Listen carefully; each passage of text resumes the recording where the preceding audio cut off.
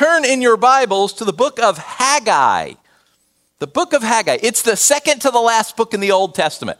So if you find Matthew, which is the first book in the New Testament, and if you're doing one of these, just start backing up. They're short books. You'll get to Haggai pretty quickly. Hey, if you're on a phone, right, click the button that says Haggai. You'll get there wherever it is. So remember our story. We're talking about obedience, but we're specifically looking at the story of when God called the Jewish exiles back to Jerusalem, and he told them to rebuild the temple, because the temple is how he connects with them. We won't go into all of it, but remember back when we talked about the tabernacle and there being a place. How do you get a good, holy, perfect God and sinful people together? And the way he did that was the tabernacle, which was a tent, which then became the temple. But it was a place where God and man could reside together. You remember Moses? He would talk to God through a curtain. Like you heard God's voice. You couldn't see him because you'd die, but you could hear him. He was right there on the other side of that curtain. God tells them to rebuild the temple so that they can be in proximity to each other once again. And they come back and they start that process. And then if you remember, we read in Ezra, they're trying. They're doing exactly what God called them to. They rebuilt the altar so they could do the sacrifices. They've rebuilt the foundation. They're starting to rebuild the walls, and they get shut down. The officials force them to stop. And we're told that they do not start back up again until the year 2 of King Darius. That's 520 BC. It's 15 to 17 years after they were stopped. So they start to obey, they are forcibly stopped, and then they never start back up again for 15 or 17 years. What changed 15 years later was Haggai. Haggai the prophet shows up. So read with me chapter 1 of the book of Haggai. You should recognize some of the names and some of the situations, because this is what happened in the second year of King Darius that started the process up again. In the second year of King Darius, on the first day of the 6th month, the word of the Lord came through the prophet Haggai to Zerubbabel, son of Shealtiel, governor of Judah, and to Joshua, the son of Jozadak, the high priest. This is what the Lord Almighty says. These people say, the time has not yet come to rebuild the Lord's house. Then the word of the Lord came to the prophet Haggai. Is it time for you yourselves to be living in your paneled houses while this house remains a ruin? Now this is what the Lord Almighty says. Give careful thought to your ways. You have planted much but harvested little. You eat but never have enough. You drink but never have your fill. You put on clothes but are not warm. You earn wages only to put them in a purse with holes in it. This is what the Lord Almighty says. Give careful thought to your ways. Go up to the mountains and bring down timber and build my house that I may take pleasure in it and be honored, says the Lord. You expected much, but see, it turned out to be little. What you brought home, I blew away. Why, declares the Lord Almighty? Because of my house, which remains a ruin, while each of you is busy with your own house. Therefore, because of you, the heavens have withheld their dew and the earth its crops. I called for a drought on the field and the mountains, on the grain, the new wine, the olive oil, and everything else the ground produces, on people and livestock, and on all the labor of your hands. Then Zerubbabel, son of Shealtiel, Joshua, son of Jozadak, the high priest, the whole remnant of the people obeyed the voice of the Lord their God and the message of the prophet Haggai, because the Lord their God had sent him, and the people feared the Lord. Then Haggai, the Lord's messenger, gave this message to the Lord, to the people. I am with you, declares the Lord. So the Lord stirred up the spirit of Zerubbabel, son of Shealtiel, governor of Judah, and the spirit of Joshua, son of Jozadak, the high priest, and the spirit of the whole remnant of the people. They came and began to work on the house of the Lord Almighty, their God, and on the 24th day of the 6th month. So I hope you recognize those names from last week. The governor, Zerubbabel, the high priest Joshua. They're still there. They're still in their offices 15, 17 years later. And God sends a prophet to speak to them. And what he says is, God has a complaint. The people say the time has not yet come to rebuild the Lord's house. We've been on hold for 15 years, but it's still not quite time. And if you don't think the Bible is funny, wow, listen to the irony in the next couple verses. The word of the Lord came to the prophet Haggai. Is it time for you yourselves to be living in your paneled houses while this house remains a ruin? You hear all the yous? Is it your time for you to be living in your house? He doesn't even say my house. He's like, this house is in ruins. They live in paneled houses. In the whole, all of the Old Testament, there's only 2 buildings that are ever paneled, except for this passage. That's Solomon's temple, right, which is one of the most beautiful buildings in the ancient world, we're told, and the king's palace in Jerusalem. To have a paneled house is the height of luxury in their world. It is very expensive because you've got to go get logs. They've got cedar logs from Lebanon that they bought. If you remember, we read that last week. And what we didn't read right before that in Ezra chapter 2 was they took up an offering from the community to buy these very expensive cedar logs to make the wood panels for the temple. And then what happened? They got shut down. So now you've got all this cedar lying around. What are you going to do with it? I mean, you can't just let it lie there, right? You can't just wait with it. I guess you could probably sell it maybe and get some of your money back. They used it. They took it home. They put it in their houses. Okay, I totally get that. You know, I imagine we pay off the building, we start to take the money that we've been spending on the mortgage, just like we've been talking about for years, we start to invest it into ministry. We start asking God, what do you want us to do? We work with a ministry called Family Promise, which houses homeless families. There's no shelters in North Atlanta that will allow a family to stay. So if you are a husband and wife, you are split up. You cannot stay together. A husband cannot stay with his kids. A teenage son cannot stay with his mom and his brothers and sisters. You are forcibly split up and sent different places if you're homeless in North Atlanta. So this ministry houses people week by week at churches. We support them and work with them, but we can't house people because we don't have showers. That they've got to have a place to sleep. They put cots in Sunday school classrooms and folks sleep there. We can do that, but we don't have a place for people to shower. Imagine God says to us, hey, I want you to build showers in the basement. Take some of that money that you've been paying on the mortgage and now spend it. I want you to build showers on the basement so you can start to house people like you've been talking about. We're like, great, we go, we buy the fixtures, we buy the toilets, we buy the tile, we buy the stalls, we buy all those things. And then the county inspector shows up and says, you can't do that. You can't have showers underground. That doesn't work. You can't, no, stop. You can't do it. And they shut us down. And now we got all this tile and all these toilets, shower stalls, fixtures, and it's nice, right? It's solace. I mean, I got a toilet at home that's got a crack in it. I was gonna go buy the $50 Lowe's special, but man, there's a $200 low flush, solid toilet just sitting right here. I'll just take that one. I mean, it's not like we can do anything with it.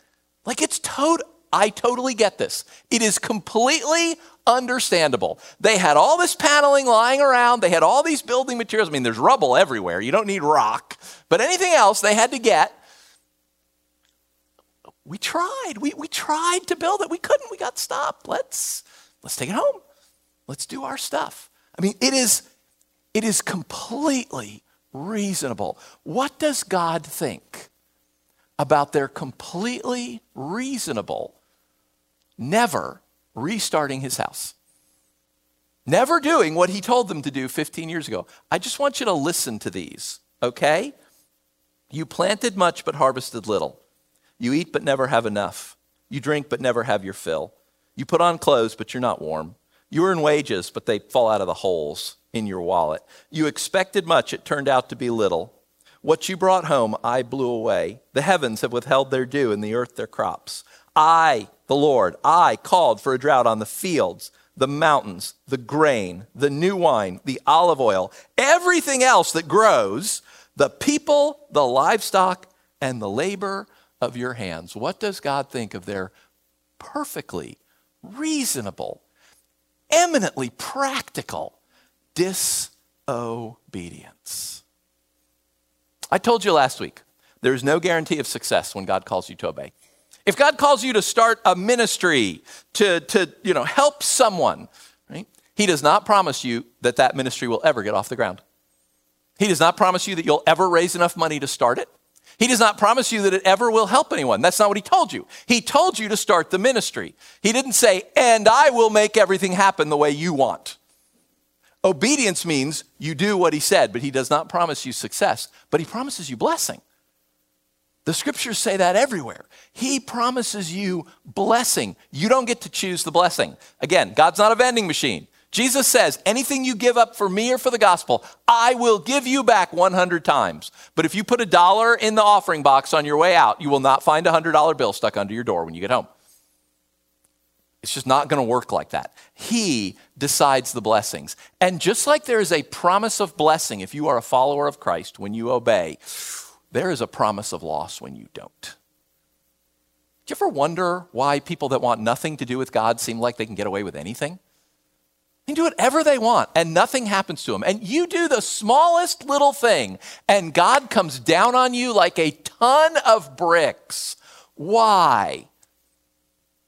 Because he loves you and you're his child. And that's the way parents treat their children. And the book of Hebrews will say that God disciplines his children. There is a promise of blessing when you obey, and there is a promise of discipline when you do not, because you are his child. And that's what good parents do. They train their kids. The writer of Hebrews goes so far as to say, if nothing ever happens to you, if you disobey and do whatever you want and nothing ever happens to you, like God never comes after you for that, wow, you need to seriously ask yourself if you're a Christian. Because if God is your father, if you've become a follower of Christ, then God has become your father. Jesus has become your Lord. If God is your father, the writer of Hebrews says, then he absolutely will discipline you when you do what is wrong. Because that's what good parents do. They don't let their kids do whatever they want, whenever they want, however they want. Because God loves you, God will discipline you when you disobey because he's teaching you not to. Just like when you do right, he will bless you. Now again, you don't get to pick the blessing and you don't get to pick the discipline. That's on him. He decides, just like any parent. This is how parents operate. Your children do things that are wrong, you discipline them. Please understand me. God does not punish you. You don't have to pay for what you did wrong. Jesus did that. It is already paid for. You are not being punished. You are being trained. You are being disciplined. I was sitting in an Arby's a couple weeks ago with my daughter, and there were some teenage girls sitting over here, and they're talking loud. And so you can hear them. And one of them is loudly proclaiming that her mother asked her to clean her room or something like that, right? And she said to mom, well, screw you, mom. You're not the boss of me. And I walked right out. And her friends, cheered her. And of course, I did nothing. They're not my children. I have no authority over them. I did nothing. Ask my children what would happen to them. If they said to Elizabeth, screw you, mom, you're not the boss of me, and walked away from her. Why? I mean, those are just polar opposite responses. Why? Why would I have such different responses to two teenage girls? Because one of them's my daughter and I love her. And I don't even know I've never seen the other one before and probably never will. Why do the wicked get away with so much stuff? Because they don't belong to the Lord. They've said to God, leave me alone. I don't want anything to do with you. And God has said, okay, deal. I will not force you if that's what you want. But if you have said to him, I am your child, you are my Lord, why do you call me Lord and not do what I say? There are promises of blessings for obedience in the scripture, and there are promises of discipline when you disobey, and that's what's happening to them. And wow, they are seriously getting disciplined. What happens? Like the prophet comes to them and tells them, hey, look at what's going on in your life. Look at how poorly everything is going. Think, why is that happening? Right? It's because you're not obeying. It's because God told you something 15 years ago. Yes, you got shut down, but you haven't been shut down over and over again. You've just given up and, quite frankly, taken all the good stuff for yourself. Look at how they respond. Verse 12, Zerubbabel, Joshua, the whole remnant of the people obeyed the voice of the Lord. Why? The people feared the Lord. The fear of God is a wonderful, wonderful thing. The love of God and the fear of God are in no way, shape, and form incompatible. They absolutely go together. We love God, and wow, we understand that he is God and we are not. And that he is the parent and we are the child. And he will decide, and we know if we do what is right and honor him and obey, we will be rewarded. We may not see it right away. We may not see it till eternity, but we know it will happen because he never breaks his promise. And if we choose to intentionally disobey him, then we should be afraid because we know he will not let that slide because he loves us. He does not want to grow up to be the kind of people who do stuff like that.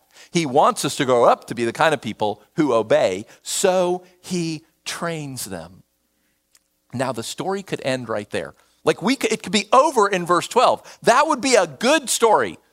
They started to obey, they got stopped, and then inertia, something took over. Maybe they kind of liked that they got to keep all the good stuff and were worried about, if we start rebuilding the temple, do I have to give all these panels back? Or we don't know what happened. We're not told.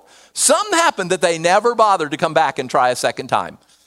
And God commanded them, and they obeyed. That's a good story. The Bible never ends stories of obedience that way. It always adds verses 13, 14, and 15. Then Haggai, the Lord's messenger, gave this message of the Lord to the people. I am with you, declares the Lord. I don't even think they've done anything yet. And we're not told till the end of this paragraph that they actually get to work. They've agreed to obey, and God is moving towards them. God is encouraging them. Verse 14, the Lord stirred up the spirit of Zerubbabel, the spirit of Joshua, the spirit of the people, and they began to work. You read this in Scripture all the time. God calls you to obey. If you will turn towards him and start, he will meet you. They go and work because God encourages them, because God fills their spirits, because God is at work in them. That story is over and over again in Scripture. God never says, obey. I'll be over here watching. We'll see if you do it or not. Maybe I'll come talk to you if you get it right. The moment you turn back to him, think about the story of the prodigal son. The prodigal son says to his dad, I hate you, I wish you were dead. Give me half of everything you have. Give me what I'm going to get when you're dead. I just want it now because I'm so sick of you. And he takes it and he leaves and he loses all of it. And one day at the very bottom, he finally realizes, oh my gosh, people who work for my dad have a better life than I do. I'll go back and ask him for a job. I know I can never be his son again. I know I've totally ruined that relationship. I'll just ask him for a job because he's a better boss than the people I'm working for now. And do you remember what Jesus said? While he was a long way off, his father saw him, had compassion on him, ran to meet him, threw his arms around him. His son's got this big, long explanation/apology. I know, it's my fault. I blew it. I can't be in the family anymore. I squandered it. I understand that. I'm only asking you for a dad, right? He doesn't even get the first sentence out before the dad is yelling back up the road. My son's clothes are in rags. Bring the robes. Bring the sandals for his feet. He has no jewelry. Bring him jewels. He's hungry. Someone get a meal. My son, my son. All he does is realize this is stupid. I should go back this way. And he starts it. And his dad comes tearing towards him and just brings him right back in. All is forgiven. He's right. He shouldn't get to be a son anymore. He completely blew it. Dad doesn't seem to care one whit. That's what Jesus says God is like. Turn back. Start. Make the move. Head towards him, just like these guys did. Yes, we will obey. And God comes and encourages them. God puts his spirit, he stirs them up. He gives them what they need. I mean, some of the things God calls us to do, we just need to do them. It's just like, yes, I need to do that. I know it. Wow, and some of the stuff God calls us to do, love your enemies, bless those who curse you. Somebody smacks you, turn your cheek and get smacked again? Some of the stuff God calls us to do is impossible, cannot be done. God stirred up the spirit. When they started to obey, God met them and God gave them what they needed to keep obeying. You read that story over and over again in the scriptures. Here's the thing. You have to start obeying. You can't say, nope, I'm going this way. And God isn't going to come running after you. The Father doesn't come running after the Son while he's off doing his own thing. When the Son turns back, boom, the Dad comes to meet him. But you've got to obey. Is there anything in your life where you are saying to yourself right now, it's not time? I know what God wants me to do. It's not time yet. When Elizabeth and I were in Wycliffe, to join, you had to do this month-long training course. And so we went, ours was out in California, and we met a family there. They were probably in their 40s, had like 4 kids. They were from Canada. So they'd driven down from Canada, and we got to be friends with them. And so, you're sitting around, you're there for a month, you got lots of time to learn each other's stories, and we're asking them their stories. God had called them to be missionaries in their 20s before they ever had kids. And they knew it. In fact, they knew God had called them to Wycliffe Bible translators to translate the Bible for someone. They knew that. But in our mission, you didn't get paid. You had to raise your own support. And the husband, David, said, oh, that's a dumb way to do it. You got to ask people all the time, and it take a year to raise your support. You could be out there working, and then every time you come back, you got to visit people. So God says to David, David, join the mission. And David says, yes, Lord, but he was a baker by trade. Says, Lord, I'm going to start a bakery. And if you will bless it, then eventually it will get so profitable that it will support us on the field and I won't have to raise support. Lord, I will go as soon as you bless me enough. And so he started that bakery and he poured his heart and soul into it. And wouldn't you know, it went bankrupt. So he started another bakery. And he poured himself into this one twice as hard. They were starting to have kids now, but of course he's never home, right? Because he's pouring himself into a bakery, and this time it went bankrupt. So he started a third bakery, and this time he worked every moment he could. He spent every ounce of energy and time. I don't think he even knew his children's names anymore. Right? And that one went bankrupt. And then he said to himself, maybe I should just obey. And so they joined the mission. I'm talking to him after that. He's like, yeah, we raised the money in like 6 months. We're ready to go. So they lived in a difficult part of the world. They were in West Africa where we were. They weren't in our country, but they were somewhere else. But I would see them at conferences and things in West Africa. And they'd had a riot in their city. And so I was talking to his wife, Henny, one day. So again, this is years later. We're all on the field. And I was kind of joking with her. Right, about, so, hey, you glad you traded in those bakeries in Canada for rioters in Cameroon? And she looked at me totally seriously and said, oh my gosh, yes, my children have a father. God's commands aren't onerous. He wasn't calling these people to be missionaries because he needs people, right? Oh my gosh, my work isn't going to get done if you don't do it. He called these people to take a man who was going to be a workaholic and not know his children and have a job where he was with them every moment of the day. His commands were good. He was telling him to do something good that he would have wanted, but he wouldn't listen to. Nah, today's not the day. Yes, Lord, I'll obey. When you do this, when this happens, is there anywhere in your life that you know what the Lord wants, but you're saying, not today. Okay, here's another one. I stand at that door, end of every service, reach out to shake your hand. I want you to imagine that what I reach out for is your phone. Okay? You're going to unlock your phone and give it to me. And I'm going to look through your browser and your browser history and your cookies. I was in IT security for 20 years. It won't take me long to figure out what you're looking at on the internet. I'm going to look at what you're watching. I'm going to read your email. I'm going to read your text messages. I'm going to go all the way through your phone. Is there anything on your phone that you don't want me to see? Folks, you know the statistics? 40% of Christian men regularly look at pornography. 20% of Christian women regularly look at pornography. Right? If no one has ever told you that God hates that he despises it, that is a complete perversion of what he made people for, let me tell you that so now you know. Is there anything on your phone you don't want me to see? How about today's the day you delete it? If you're watching stuff on Netflix you know the Lord doesn't want you to watch, there is a simple solution. I mean, I don't know about Android, but I know on the Apple, if I just push it and hold it for a second, it's going to pop something up and let me delete it. I think on Android, it'll do exactly the same thing.